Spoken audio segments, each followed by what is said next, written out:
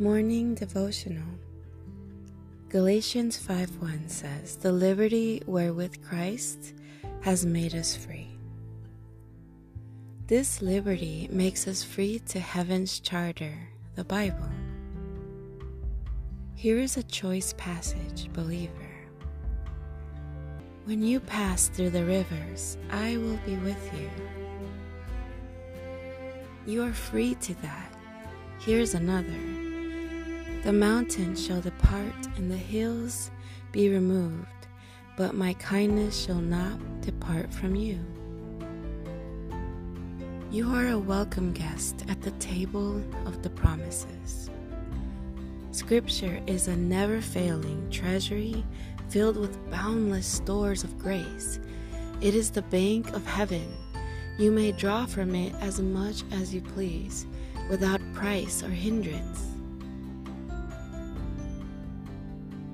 Come in faith, and you are welcome to all covenant blessings.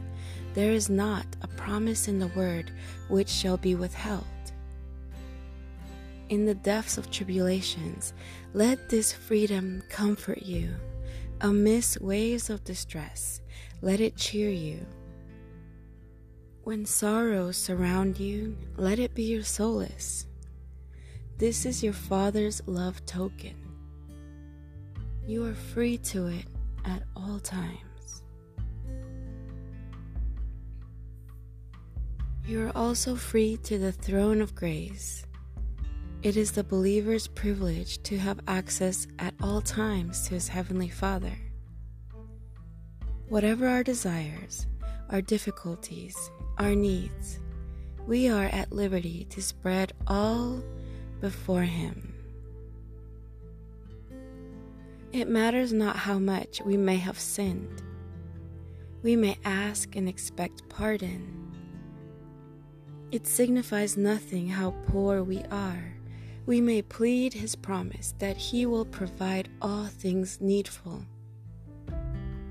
We have permission to approach His throne at all times, in midnight's darkest hour or in noontide's most burning heat. Exercise your right, O believer, and live up to your privilege. You are free to all that is treasured up in Christ. Wisdom, righteousness, sanctification, and redemption. It matters not what your need is, for there is fullness of supply in Christ, and it is there for you. Oh, what a freedom is yours! Freedom from condemnation, freedom to the promises, freedom to the throne of grace, and at last, freedom to enter heaven.